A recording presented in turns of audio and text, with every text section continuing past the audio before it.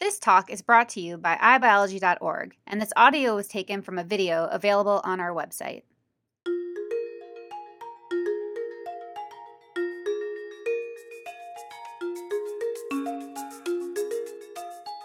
Hello, my name is Naledi Saul, and I'm the Director of the Office of Career and Professional Development at the University of California, San Francisco.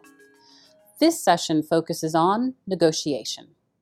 Now, usually, once students have gotten past the interview process, have figured out that they are probably likely to get an offer, they start to really become concerned with two questions. One is, what actually is negotiable? And the second is, how do I negotiate? This actually ends up being kind of stressful for people for two reasons. The first is that it isn't necessarily clear what actually is negotiable. In preparing for this conversation today, talked to about 10 different people, and 5 of them insisted that nothing was negotiable. 3 basically told me that certain things were negotiable and that they knew of a friend who had negotiated. And then there were 2 postdocs who actually said, yep, I negotiated and it happened, right? Like it came through. And so what's interesting about this is that when you think about how all of those answers could be true, it has everything to do with the variable factors that go into where you have chosen to postdoc. Factors that are going to determine whether or not something is negotiable or not include the institution that you're at, the funding mechanism that the salary is on, the PI's approach, and sort of what their current sort of fiscal status is, what other people in the lab have made. It could also include factors that are entirely beyond your control, such as how the salary negotiation experience differs for people based on things like race and gender. And so the fact is that because all of these variables could potentially be at play, your best, most strategic thing to do is to try to negotiate. And if you're wrong, I'll talk to you a little bit about the language to back out of that conversation. But the assumption is that even if you go online and read everything that says nothing is negotiable, I still encourage you to try. So the second thing that people then sort of wonder about it, and that, what is negotiable is, okay, so then what exactly am I negotiating for? There are a number of resources online that are great. I actually really like a resource from the Institute of Broadening Participation. They have a guide called Negotiating a Postdoc. And what is useful about this document is that they include 28 different sort of factors that a person could potentially, and they frame it as either negotiate terms on, and or it might just be something that you need to clarify expectations. The useful thing about that is just really getting a full sense of what things, if you sort of like anything that could be negotiated. And yet, I think it's actually very helpful to really drill down into things that are most likely or more likely to be negotiable, things that might be negotiable, and things that are less likely to, I've never heard of it being negotiated. So in terms of the things that are most likely to be negotiated, they include your start date and your work schedule. In terms of, these are the 2 things where it is very likely that if you make an ask on these points, the person you're negotiating with will probably actually be willing to be flexible about that. But the issue that people care about the most is usually the salary. And so know that when I have had conversations with postdocs, if the salary has been negotiable, and it is an if, that the range that salary has been negotiated to has been, I would say, whatever the original offer was, and say between 3 to 10% at the maximum. And I'm talking having conversations with hundreds of postdocs on this topic. We will talk in a minute about how you negotiate and what language is coming out of your mouth. But know that issues that around salary, it might be negotiable. It's worth actually asking if there's any as flexibility in the salary. But know that if the person you're negotiating with doesn't budge, in some cases it has nothing to do with sort of your ability to effectively negotiate and everything to do with limiting factors, such as there might be a cap on what the salary range can be because of the funding mechanism.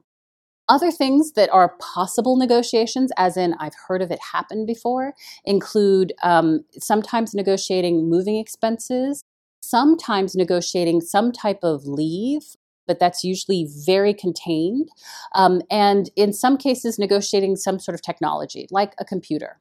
It might also be possible to negotiate a little bit around conference or travel funds, and also maybe a particular opportunity, like the opportunity to teach. But those things I have seen people ask, and the answer has been yes as frequently as it's been no. The things I have never heard anyone be able to successfully negotiate on, which doesn't mean it doesn't happen, it just means I haven't heard of it, and neither have the perfect colleagues that I work with in career and professional development, include things like lab facilities, undergraduate researchers, parking, housing, on-site childcare, things that would require a little bit more money to basically make happen. But that said, I will include a link to the resource that I mentioned earlier in the resource section. It is helpful to kind of know that it at least is possible to have a conversation about it. But in general, when you are negotiating, you ultimately are negotiating for about between 1 and 3 things. So even if you see a full list, or if you read 20 different articles about negotiating for a postdoc position, they may mention sort of 40 or 50 different things. You are really probably negotiating between 1 and 3 things. And I highly encourage you to think about those issues about a start date, maybe a little bit about what the work schedule could be, and also thinking about the salary. Now, if that's the question about what is negotiable, the question that usually students have is, oh, great, so then how exactly does it happen? And for that, we need to sort of understand a little bit about sort of how the arc ends when you are in a hiring process. So first you apply, you hopefully interview, and then someone makes you an offer. And between the moment that they make you the offer and the moment that you say yes or no to the offer is this space where you have an opportunity to negotiate. The way that it unfolds is the following. Usually you'll either get an email or the PI will contact you and say, we're so excited, we'd like to offer you the opportunity. And your language at that moment includes, thank you so much for the opportunity. I'd like to hear more about the entire benefits package. And then no matter how fantastic it sounds, your next words will hopefully be, can I get that in writing? And could I have a couple of days to think about it? The idea is that you don't actually have to negotiate the moment that you hear about the offer, because usually you need time and space to think about what it is that you want or don't want. So give yourself time, talk to people in your circle of support, and verify whether or not the package is a fair one. If you do decide to negotiate, there is research that suggests that the most effective way to have that conversation includes something that they call bundling, as in, you share language that says, thank you so much for this offer. It's very appealing. I'm very excited. And I've got questions about 3 things. So you bundle together the idea that there are 2 or 3 things, and you signal to the other person that there are 3 things that you would basically like to talk about. And then you basically say, those 3 things are the start date, the salary, and potential moving expenses. In doing so, that other person will understand a little bit about the scope of the negotiation and how far they are from being able to get you.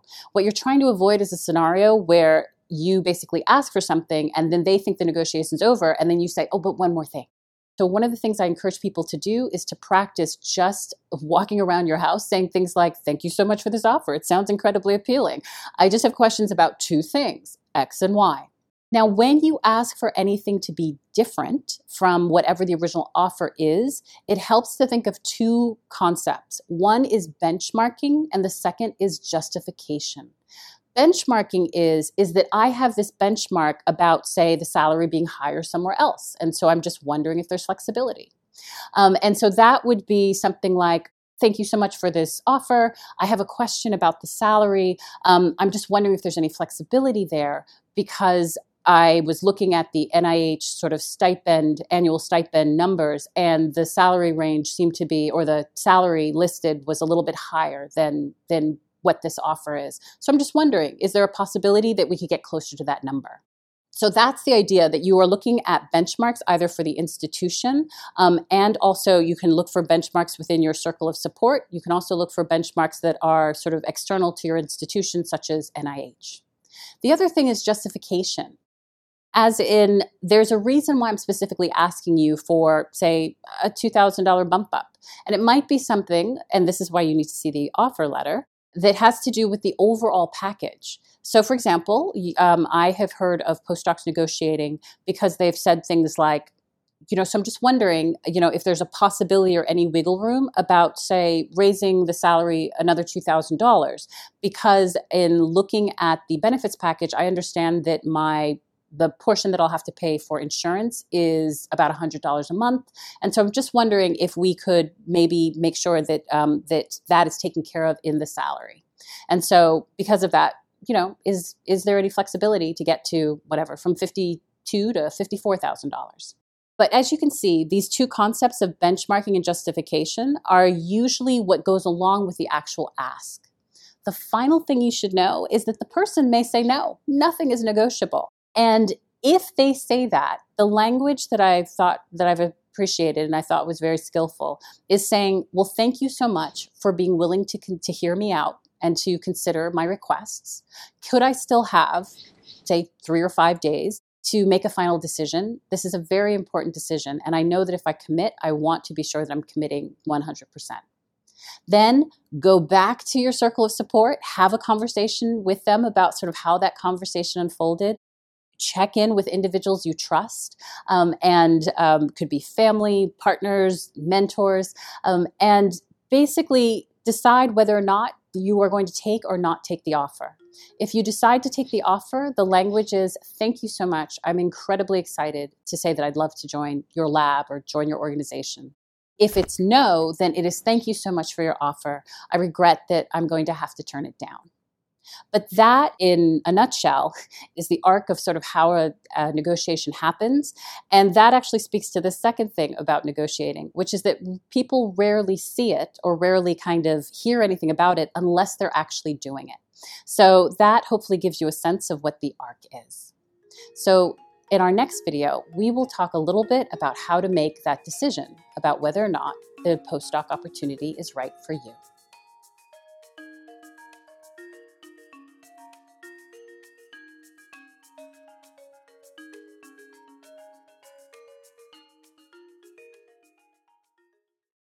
Visit us at iBiology.org for more free talks from the world's top scientists. Funding is provided by the National Science Foundation and the National Institute of General Medical Sciences.